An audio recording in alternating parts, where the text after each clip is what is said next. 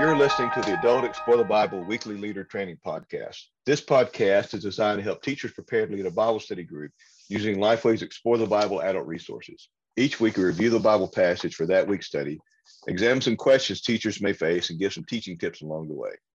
I'm Dwayne McCurry, your host, and today I'm being joined by Rob Timms. Rob, thank you for being with us this week. Thank you for having me, sir. We are looking at session 11, which is an examination of 2 Kings chapter 17, verses 7 through 20. In the verses right prior to this, verses 1 through 6, we find Samaria, which is the capital of the northern kingdom, falling. And so Israel is being led off into captivity. That northern half, the larger portion really of Israel is being led away as captives. And now in verses 7 through 20, we get an explanation on why. And so that's a key part of what we're looking at here. Is not just that they got captured, that they got conquered, but why that happened. And so we've got three main points in this study: warned, rejected, and removed. Warned looks at verses 7 through 13. In these verses, we find that the people of Israel sinned against God by worshiping the gods and idols of the people who had lived in the promised land and in the neighboring areas. God warned both Israel and Judah through prophets and seers who challenged the people to turn to God and follow him. Main point for us is that God calls people to repent and turn to him. The second section, rejected, looks at verses 14 through 17. In these verses, the people did not listen to the messenger sent by God, rejecting and abandoning God altogether. Instead of being devoted to God, they devoted themselves to evil. A key point for us here is that rejecting God leads to greater folly and evil. The last point, verses 18 through 20, we've entitled that removed. In these verses, the people of Israel angered God, so he removed them, leaving only the tribe of Judah in the promised land. The people of Judah also did not keep God's commands, following the lead of Israel. All the descendants of Israel eventually experienced God's punishment for their sins, spending some time in exile. Key point for us is that judgment awaits those who reject God. So this synopsis tells us what's been going on 400 years in the life of Israel. And so let's look at this first idea. They're reviewing the history. Rob, why is it important for us to review the past? And then where's the balance between living in the past and learning from it? Yeah, there are definitely aspects of my past that I need to remember, but I don't need to live there. That's for sure, right? So, but if I'm looking at the whole passage of 2 Kings 17, you have this underlayer of remembering and reviewing the ways in which the Lord has worked on behalf of the people, like it's implied. And but when you get right down to verse 36 in the broader passage, you have it explicitly stated, right? Fear the Lord here's the phrase, who brought you up from the land of Egypt with great power and an outstretched arm. So you're right, there's a direct relationship between a reverence and a fear of the Lord and reviewing what he's done in the past on our behalf. See, that's the relationship. In other words, if we invest in remembering, we'll get a return of obedience. So we definitely want to remember. We want to remember who God is. We want to remember what he has done on our behalf. And the balance lies there, that what we're remembering is God. What we're remembering is his character. What we're remembering are his acts on our behalf. We're not remembering how obedient we were or how disobedient we were. We're remembering how faithful God is, how holy God is, how forgiving God is, how loving God is, how powerful God is, and how all those traits of him manifested themselves in our redemption, right? And so if I'm Israel looking at this text, if we're Israel, we're looking back at the great act of redemption in the Exodus. And now that where we are as Christians on the line of redemptive history, we're looking back at the cross, right? Yeah. So the balance lies in we're remembering who God is and what he's done, not our ineptitude and sin so much as his greatness and his love for us.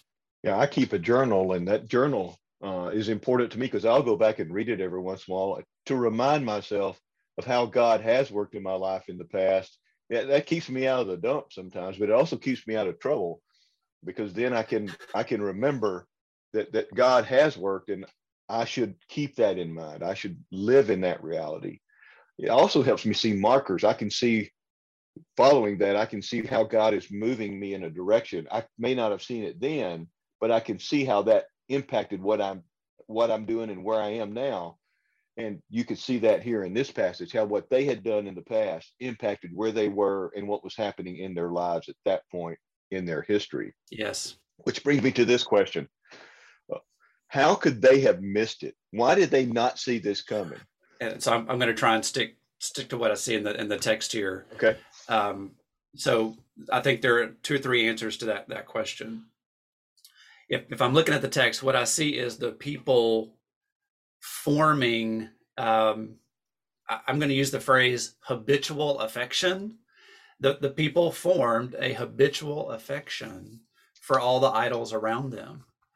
If you look at like verses 8 through 11, here you can see a kind of a good tick off list of this. They lived according to the customs, plural, of the nations, plural, that the Lord had removed from them, and they secretly did those things, and then they publicly did those things, like in verse 9 and verse 10. And so I think if I'm looking at verses 8 to 11, I see just a habitual affection, like it's something that they loved, something that their heart longed for, and therefore, and it became something that they did on a regular basis, both in person and in private, both in public and in private. And so, therefore, when the Lord finally shows up and does what He had promised to do, should they live this way, they were blind to it. They rubbed a spiritual stubbornness. They became indifferent. They became obstinate, and therefore they did not see what the Lord promised they would see when it happened. Habitual affection. Yeah, that word obstinate, I think, is significant here in verse 14. It's pointed out 14, that word's used, and I like that phrase, habitual affection, because that does define obstinate, having that kind of I guess, divided loyalty. Yes. And we see that here. There's a couple places this happens in the whole chapter. Verse 41 is the one that kind of like sums it up. It's this how whatever they held on to with regard to the Lord, they blended into and absorbed it into their affections for other idols. They feared the Lord, but also served their idols.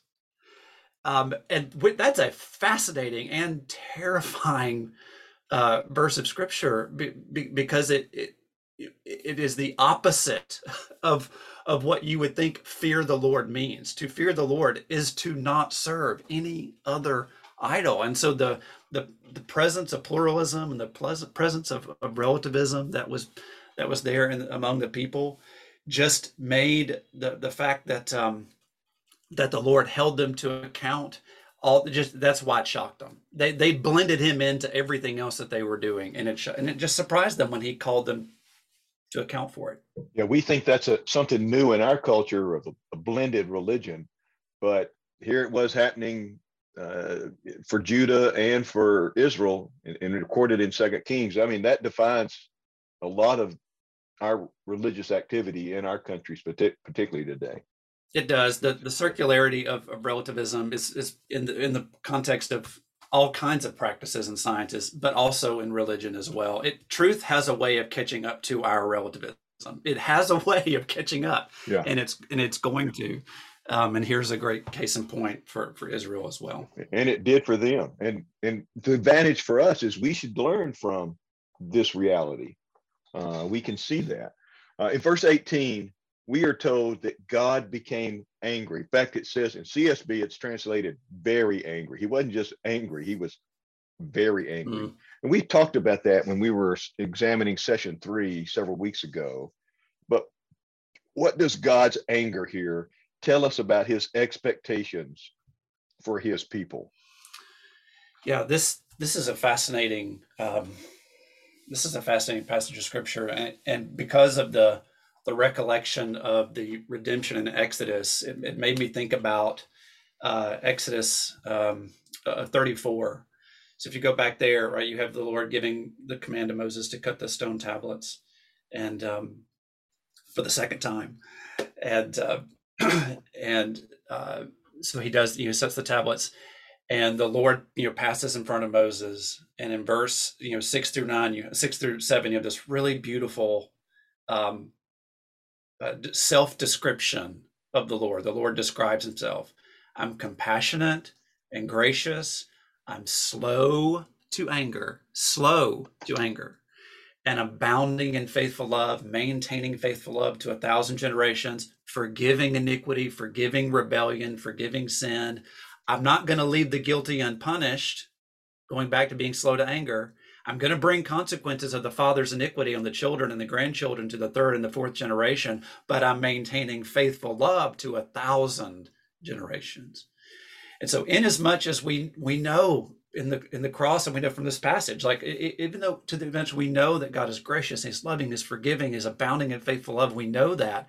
We also know that He is holy and righteous, and He is not indifferent to sin that affronts Him, and that ultimately we, if you're the people of Israel, you're going to experience the consequences of those things. And so this anger that we see expressed, I feel like the author of 2 Kings 17 goes above and beyond to demonstrate just how pervasive and persistent the sin of the people was, so that when they experience the casting out, when they experience the captivity, they can't be surprised. It's not inconsistent with the character of God. He does not leave the guilty unpunished. He will bring the consequences of sin to bear. And yet, at the very end of 17 and going on into 18 through the rest of 2 Kings, we'll see that God doesn't forget. He brings leaders in, He brings priests in to teach and bring them back around.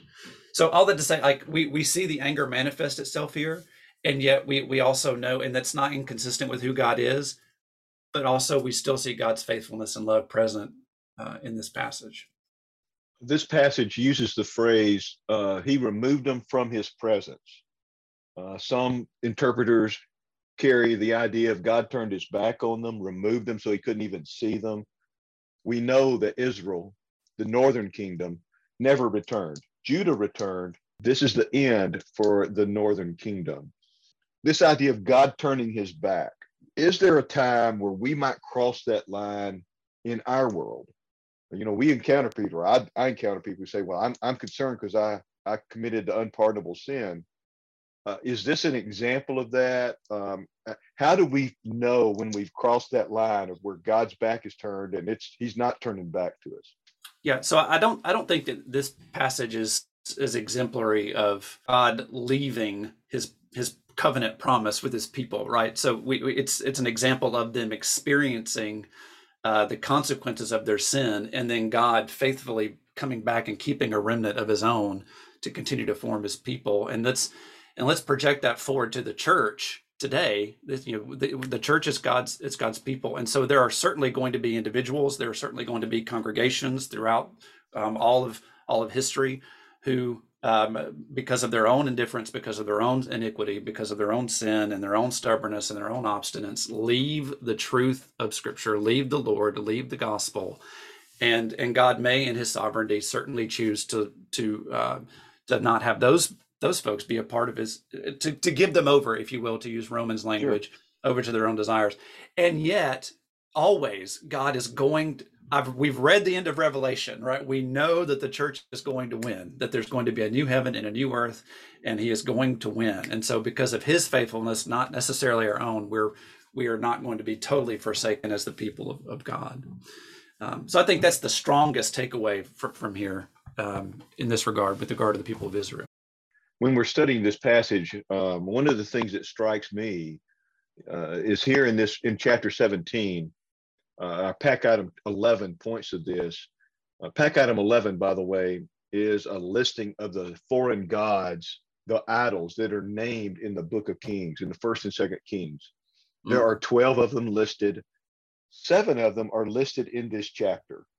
7 Mm. of those 12 are noted here, which highlights to me that God has been patient with them.